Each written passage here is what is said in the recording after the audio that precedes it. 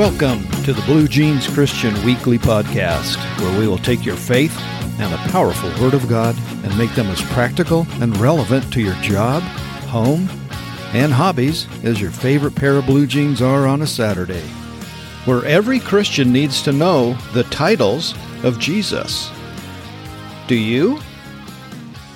There are about 24 of them.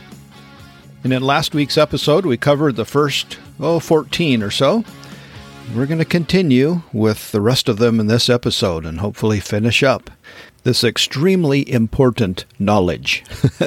Every Christian needs to know the titles of Christ because we need to be in awe and worship and praise the awesome and magnificent Jesus. There is a tradition in Jerusalem held by the Jews, usually every year, and it is the lighting of the menorah, or the huge candelabra, to commemorate the pillar of fire that led the Jews out of captivity in Egypt by night. And they light this at night, and it is huge. And when they do, it lights up the whole countryside. You can see it from wherever. In fact, a lot of people say it lights up the whole world. It is the light of the world. And it is at that place where Jesus stood one day and said in John 8:12, I am, claiming himself to be God, using the I am statement from the burning bush, which also gave off light, by the way. I am the light of the world. He who follows me shall not walk in darkness, but have the light of life. And that's our first title of Jesus in this episode, which is roughly number 15, if you're counting. Jesus is the light of the world. That is a guiding light so you can find your way in this dark world that brings hope in the midst of darkness. And we are to be like Jesus, remember?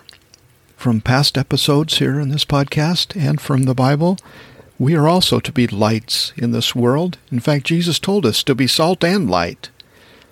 I do have a podcast episode on how to be salty. I would really suggest you go back and listen to that one if you haven't yet. Or if you have, listen to it again. And that is kind of a nice segue into the next title of Jesus, which is, He is the Lord of Glory. Glory is kind of hard to describe. But when describing glory and attributing it to God, it's generally an awesome, bright light, something that you can't even look upon. It's so bright, so brilliant. In fact, Moses wanted to see God, and God told him, okay, you can't survive it, but I tell you what I'll do is I'll walk past you, and you hide behind a rock, and after I've gone past, then you can look. And when God went by him, and Moses ended up looking, it bleached his face and hair white, which lasted for a long, long time. That glory is a title of Jesus. We find that in 1 Corinthians 2:8, where Paul calls him the Lord of Glory. And in John 1:14, in that famous first paragraph in the book of John, describing Jesus, he says in Verse 14, and we beheld his glory, a glory as of an only begotten from the Father, full of grace and truth. Jesus is the Lord of glory, that brilliant light that came and dwelt among us, being the light of the world. In 1 Timothy 2:5, Paul tells us another title of Jesus. He is the mediator, the only mediator between God and men. Yeah, there isn't a person that you can pray to, and then those prayers then go to God. You can pray directly to God himself, and Jesus will ensure that that happens in two ways. First, he broke the barrier of sin that was between you and God by paying the penalty of those sins on the cross. If you repent of those sins and accept that Jesus did that on your behalf on the cross. And then you have direct access with God.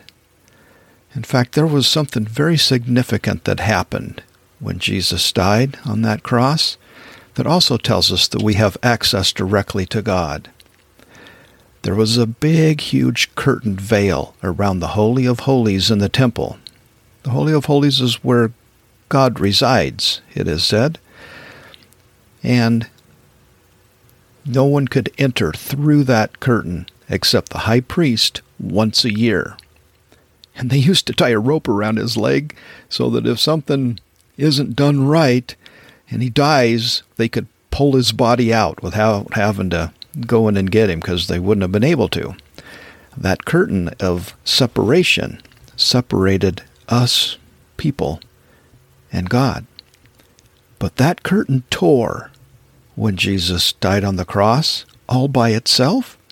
No, I think God tore it, because now we can have access to Him. And how do we know that God tore it?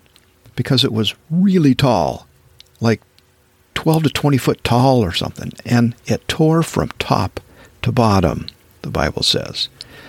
God tore it so that we can have access to God through Jesus. And that is why Jesus is called the mediator between God and men. And there's another little thing that I like to add to about this, Jesus being the mediator. As you know, Jesus right now is alive, sitting at the right hand of God, and He is talking to God on your behalf. Maybe adding to what you pray, saying, well, here's what Kevin's trying to say, God, the Father. In fact, why don't you do this in addition to what He's asking? That's also a mediator between man and God. There doesn't need to be a person, because you have direct access to God. Thanks to Jesus, our mediator. The next title is, He is the only begotten of the Father.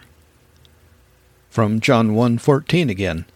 And that just means a unique, one-of-a-kind Son of God.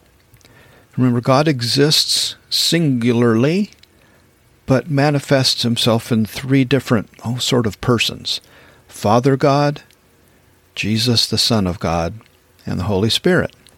Same one God, just three different kind of forms, I guess, if you will. And Jesus is the one that became a man like us, 100% God, but also 100% man, so that we can relate to God, because Jesus is God. And so we can say, yeah, He's relatable. Jesus has gone through the same kind of trials and troubles, and probably even harder than I do. He can relate to me. In Acts chapter 3, about verse 11 through 26, is another sermon of Peter's. And this sermon kind of centers on Jesus as the prophet. Now, there were plenty of prophets before Jesus, but Peter calls him the prophet. He even refers to back when Moses said that God will raise up a prophet. He will come from Jewish heritage, and whatever he says should be listened to and obeyed. And of course, he was referring to Jesus. So Jesus is called the prophet. Next is a title of Jesus that I'm sure you've heard, and I'm hoping that if you're listening to this, He is this to you. And that title is Savior. And if He's not your Savior, we need to chat. Email me, kevin@bluejeanschristian.com. Okay? In Luke 1:47, in Mary's famous Magnificat, it's her speech, and in verse 47 it says that the child that she will bear is God and her Savior. God and her Savior. And there are many passages that say that Jesus came to save us from our sins. Jesus delivered us from death and sin. Yes, we do have to die a physical death here, but we go on to live forever with Him. So looking forward to that, right? Yeah. John 5:24 says, "Truly, truly, I say to you," I meaning Jesus, "whoever hears my word and believes in him who sent me has eternal life. He does not come into judgment, but is passed from death to life." Jesus is our Savior. Acts 16:30 and 31 says, where people asked, "Sirs, what must I do to be saved?" And they said to him, "Believe in the Lord Jesus Christ, and you will be saved." Here's another title.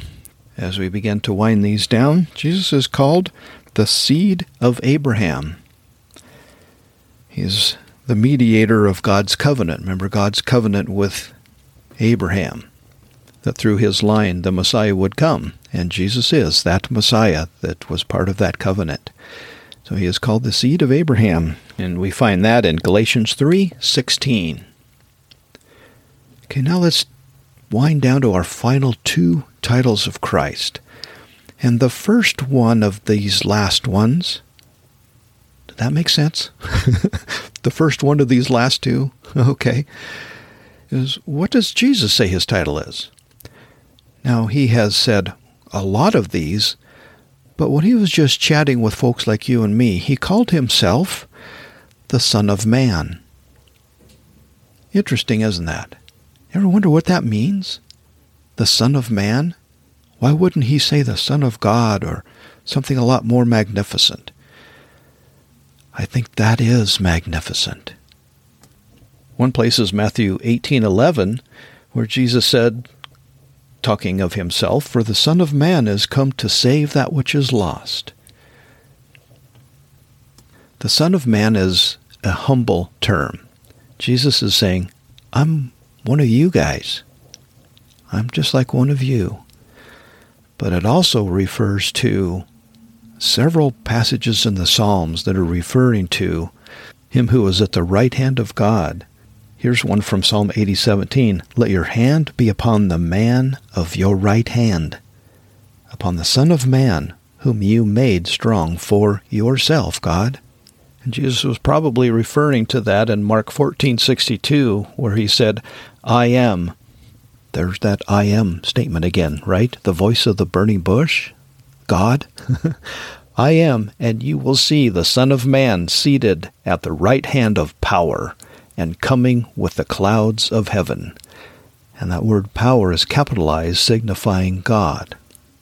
And Jesus said the Son of Man descended from heaven. John 3:13, "No one has ascended into heaven except he who descended from heaven, the Son of Man." In Luke 5:24, Jesus said the Son of Man has authority on earth to forgive sins. And in Luke 19:10, "For the Son of Man came to seek and to save the lost," which tells us part of his main purpose of becoming the Son of Man. An awesome title of Christ that I could probably do an entire podcast episode about. So I will end with this probably most famous title of Jesus, Jesus Christ. Now, Christ isn't his last name. It is a title. The word Christ and Messiah are about the same thing, just different languages saying the same thing, which means the Anointed One. Jesus is the Anointed One. The word Christ, or the title Christ, or Christos, occurs over 530 times in the Bible, and 237 of those uses the term Jesus and Christ or Christos together. And almost all of the 530 references of that term Christ do refer to Jesus himself. Hundreds of times in the Bible, Jesus is referred to as the Anointed One, the Messiah, the Christ. The apostles and the other writers of the New Testament all mention that Jesus is the Christ, the Messiah, probably with emphasis on the word "the," as meaning the only one, the Anointed One. And that is why they use that term. He is the only Anointed One. So here's a recap of all of these titles of Jesus that every Christian should know. He is the Word of God. He is the Bible. He is the last Adam. He is the Alpha and the Omega. He is the bread of life. He is living water. He is the chief cornerstone, the chief shepherd. He is the firstborn from the dead.